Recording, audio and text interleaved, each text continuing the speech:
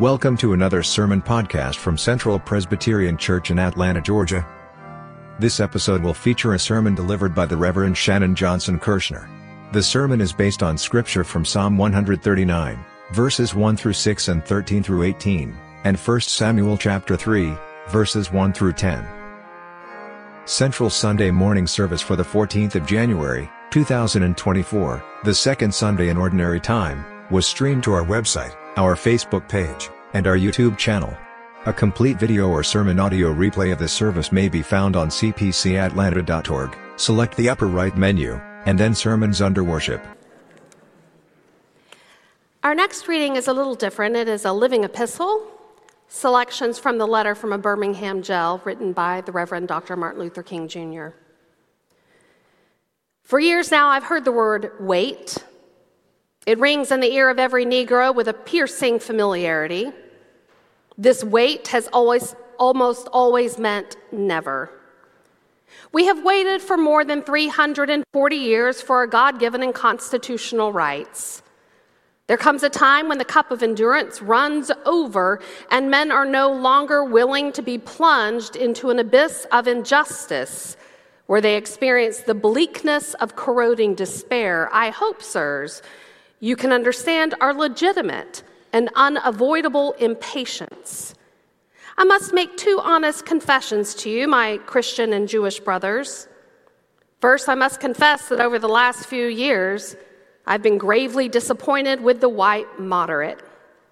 I have almost reached the regrettable conclusion that the Negro's great stumbling block in the stride toward freedom is not the white citizen's counselor or the Ku Klux Klanner, but the white moderate, who is devoted more to order than to justice, who prefers a negative peace, which is the absence of tension, to a positive peace, which is the presence of justice, who constantly says, I agree with the goal you seek, but I can't agree with your methods of direct action, who paternalistically feels that he can set the timetable for another man's freedom, who lives by the myth of time, and who constantly advises the Negro to wait until a, quote, more convenient season.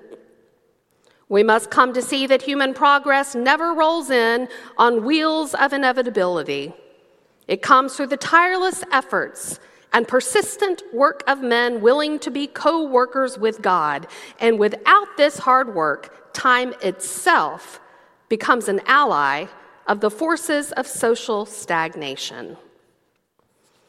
And with that ringing in our ears, we turn again to Hebrew scripture, this time from 1 Samuel chapter 3, verses 1 through 10. Listen for God's living word. Now the boy Samuel was ministering to the Lord under Eli. The word of the Lord was rare in those days. Visions were not widespread. At that time, Eli, whose eyesight had begun to grow dim so that he could not see, was lying down in his room. The lamp of God had not yet gone out, and Samuel was lying down in the temple of the Lord where the ark of God was. Then the Lord called, Samuel, Samuel. And he said, Here I am, and ran to Eli and said, Here I am, for you called me. But Eli said, I did not call, lie down again. So Samuel went and lay down. The Lord called again, Samuel. Samuel got up and went to Eli and said, Here I am, for you called me. But Eli said, I did not call my son, lie down again. Now Samuel did not yet know the Lord, and the word of the Lord had not yet been revealed to him. The Lord called Samuel again a third time, and Samuel got up and went to Eli and said, Here I am, for you called me. Then Eli perceived that the Lord was calling the boy. Therefore Eli said to Samuel, Go, lie down, and if the Lord calls you, you shall say, Speak, Lord, for your servant is listening. So Samuel went and lay down in his place. Now the Lord came and stood there, calling as before, Samuel, Samuel. And Samuel said, Speak, for your servant is listening. Holy wisdom, holy word, thanks be to God. The word of the Lord was rare in those days. Visions were not widespread. We might wonder if Samuel knew this about the world in which he lived. Did Samuel know that for the people of Israel, it sure seemed that in those days, God had decided that silence would become God's posture towards God's creation? As Barbara Brown Taylor has reflected about our day, quote, silence has become God's final defense against our idolatry. Yet even if Samuel were not completely attentive to God's silence, not attentive to the rarity of hearing a word from the Lord, not attentive to the scarcity of glimpsing God's vision in that day, surely he knew the reasons behind it: idolatry, rebelliousness, and injustice. For unfortunately for both young Samuel and his mentor, priest Eli, they had all seen that brokenness fully revealed right there in the temple in which they lived. Immediately before this chapter, we learn about the sad state of priest Eli's family, his sons, to be exact. According to this biblical narrative, Eli's sons were taking full advantage of their positions in the priestly lineage. Selfishly, they ate the sacrifices meant for God. Horrifyingly, they forced themselves on the women who came to volunteer at the temple. In short, they exploited whatever and whomever they wanted. And even when Eli found out about it and tried to stop these abuses of the priestly office, his sons refused, showed no respect for their father's authority. This extreme arrogance is the context out of which our story for today emerges. In short, Israel is in a state of spiritual desolation, religious corruption, political danger, and social upheaval. So given all that, surely Samuel was a little aware of the exhausted and lifeless reality draped all around him, strewn even in the temple. After all, the word of the Lord was rare in those days. Visions were not widespread. A friend of mine used to write a blog called Glimpsing God, and one year about this time in January, she wrote about all the suffering she consistently saw all around her, all around God's world. There's so much suffering and meanness in the world, she wrote, that sometimes I feel like the world is on fire and will consume me and all I love. My guess is she's not the only one who's ever felt that way. Reflect on our own cultural environment. January 2024. Continued war in the Middle East and all of its violence. The continued rise of anger and revenge-fueled politics in our nation. The looming threat of another government shutdown, regardless of who it hurts. The ongoing shackles of poverty, racism, homelessness, and violence continuing to keep so many in our own community in bondage. The callous or dismissive ways we often treat one another online, in traffic, even face-to-face. In our own day and time, it sure can seem like the world is on fire. It might just consume us all. So even if Samuel did not know the rarity of hearing a word from the Lord, the scarcity of being able to catch a glimpse of God's vision, we might understand that reality. The word of the Lord was rare in those days. Visions were not widespread. Strangely enough, though, it was precisely into that mix of seeming God-forsakenness and definite human rebelliousness that God chose to speak. And God chose to speak to Samuel, of all people. Samuel, a boy child. Samuel, a peripheral player in the broken system. Samuel, the one of whom Scripture says did not yet know the Lord. This is the one for whom God chose to bust through the veil of silence and to summon. Samuel, Samuel, the Lord cried. Perhaps God chose Samuel because Samuel had not yet been corrupted by the system itself. He was still young enough, still curious enough to not just assume things had to stay the way they were, desolate, corrupt, dangerous, rebellious. Or perhaps God chose Samuel because Samuel might not just speak about God, but rather listen to God. Did you catch that? God did not speak God's vision until after Samuel indicated a willingness to listen. Yet it did take a few times for Samuel to get to the listening point. The first 3 times God called out his name, Samuel, Samuel. He didn't know it was God's voice calling him. Samuel assumed it was Eli. After all, Eli could no longer really see and was becoming quite frail. He often needed help getting from here to there to make out the shapes in the room he could barely decipher anymore. So Samuel had grown used to Eli needing help, not just in the day, but also in the night. Perhaps Samuel had gotten used to sleeping lightly, awake just enough to hear Eli's voice when he called. It reminds me of how one, quote, sleeps as a new parent, dozing in and out, waiting for those cries of a newborn who's hungry or needing comfort. Maybe after all those years of helping Eli day and night, that's how Samuel had learned to sleep. Yet it was precisely while he was in that state of in-between, the time between full wakefulness and deep slumber, when God made God's move. Samuel, Samuel. But we must remember the word of the Lord was rare in those days. Visions were not widespread. No one had heard from God in a very long time.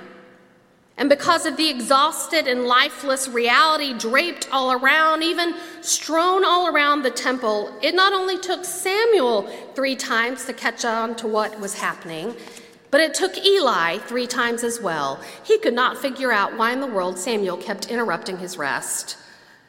But when Samuel came back into Eli's room for the 3rd time, asking why Eli had called his name for the 3rd time, Eli started to wake up to what was happening. It must be the Lord. So Eli told Samuel what to do and what to say. If God calls you again, this time stay there. Be ready and willing to listen. For me, this is one of the most moving parts of the entire story. You see this shift of power, but even more than that, you see this partnership begin to emerge. Eli, the one who until then had always been the hearer of God's voice and the seer of God's vision, is helping Samuel, the newbie, the one who had no idea what was happening, yet who was willing to learn from Eli in order to serve. And our respect for Eli might grow even deeper when we learn that the message Samuel will bring back to him the next day is a message about Eli's ministry ending abruptly as a direct result of the abusiveness of his sons. But those words of judgment, those words of God's forging a new creation out of the rubble of the old, are still to be heard. Right now, we pause in the night. We pause with Eli and Samuel during their 3rd encounter of confusion. And we watch as Samuel walks back into his room and begins to wait expectantly in that space of in-between, trusting the summoning voice will return. And when it does, Samuel does as Eli had told him to do. He stays where he is and he indicates he's ready to listen. He expects to hear a word from the Lord. Speak, for your servant is listening. And by God's choice, the veil of silence between God and God's people is torn apart once again, and Israel enters into a new phase of its life. Because of the partnership between Samuel and Eli, their faithfulness and expectant listening, God begins to make something new again. After all, even though the word of the Lord was rare in those days and visions were not widespread, God wasn't done with God's people yet. This particular story is often referred to as a, quote, call story. We talk about it a lot in seminary. And we typically understand it as an example of how God calls individuals into particular ministries. That's certainly a faithful way to exegete the text. As Presbyterians, we believe every single one of us has a vocare, a vocation, calling from God. Some of us are paid for that as our work. Some of us are not. But God is always inviting us each to discover, as the mystic Howard Thurman famously put it, what is it that makes you come alive? That's the place of our call. We certainly see that in this text. But I've also been wondering this week if perhaps we might start to think of this story as a call story for all of us together. For the collective we, known as the Congregation and Friends of Central Presbyterian Church. I've been wondering if we have been summoned to start living like a collective Samuel, reflecting the partnership between Eli and his mentee. Because on this Reverend Dr. Martin Luther King Jr. weekend, a weekend full of looking back to the freedom movements of our past in order to shed some light on our current day challenges, well, it sure seems like we still live in a time where there is much suffering and meanness on the loose. We still make our home in a time when it often feels like the word of the Lord is rare and visions are not widespread. Sure, much has changed since Reverend Dr. King's time, but too much had stayed too close to the same as well. And yet, according to the story, there's something about living in this kind of time. According to our biblical witness, it's always precisely into the mix of seeming God-forsakenness and definite human rebelliousness that God chooses to speak to those who are willing to listen. So what if we as a congregation are called at this time, the time in which it is hard to hear a word from the Lord and God's visions don't seem very widespread? What if we are being called to be Samuel together? Session, deacons, Sunday school teachers, Sunday morning breakfast servers, outreach and advocacy center volunteers, confirmand mentors, ushers, worshipers, choir members, Presbyterian women, young adults. I'm going to stop before I leave someone out. All of us together are being invited to expectantly listen for God's call on us as a congregation and for God's vision on who we are to become, and then to tell each other what we are hearing. We are invited to live as a collective Samuel, as a people always sitting on the edge of our bed, determined to stay where we are, just as Central always has, saying, "Speak, Lord, for your servants are listening." But I feel obliged to tell you this kind of Samuel living is going to take an intentional investment of our energy, our time, our resources, our patience, our engagement, and our prayers. Your session is beginning that investment with a visioning retreat in early February. Yet this investment is not just a session activity. It's going to take all of us, people who've been here forever and people who are here for the very first time. We all have a role in helping God shape the future of this congregation, the future of our shared ministry and mission into our city and into our world. It begins with each of us promising to pray daily for this church. And it continues with each of us cultivating a spirit of expectant listening in our lives. For remember, God did not share the vision with Samuel until Samuel demonstrated a willingness to hear it. And so we begin or continue this task, but we also need to remember that this kind of expectant listening is riskier than it might sound. Remember what Samuel had to tell Eli about his ministry coming to a fiery and abrupt end? I'd be lying if I did not admit that I'm a bit nervous about what we might hear from the Lord about our future. For I wonder what God's call for us might ask of us. How vulnerable are we going to have to get? How open to change might we need to become again? What risks for justice will we need to take? How adaptive and fluid will God ask us to be? I wonder what God has in store for the faithful collective Samuel of Central Presbyterian Church and what God's vision might cost us. When we as a people say, "Speak, Lord, your servants are listening," what will we hear? And yet, as a people of faith, we don't really have a choice. For we follow a God who's always on the move, who's bound and determined to not let us hunker down in fear or get too comfortable in familiarity. As you heard in the Living Epistle, the Reverend Dr. King wrote this to the moderate church leaders who were actively avoiding risk. Human progress never rolls in on the wheels of inevitability. It comes through the tireless efforts of people willing to be co-workers with God.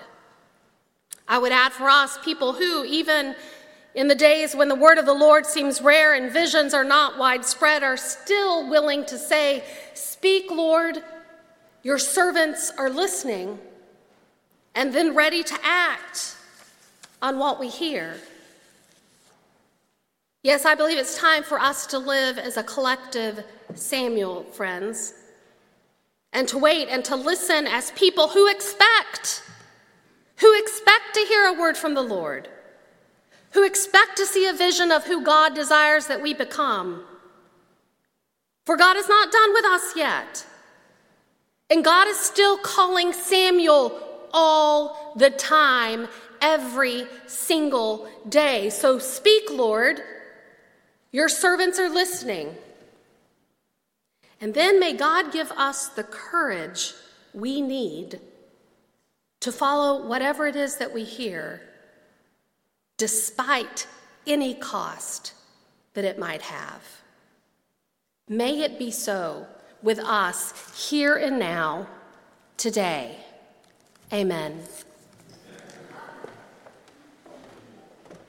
We are glad you joined us for this podcast from Central Presbyterian Church.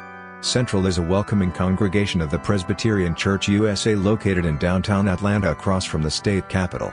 For more information about the life, work and ministries, please visit our website at cpcatlanta.org. We also invite you to join us for worship and Sunday school and experience this exciting and diverse body of believers who seek to be bearers of God's justice in the world. Thanks again for listening.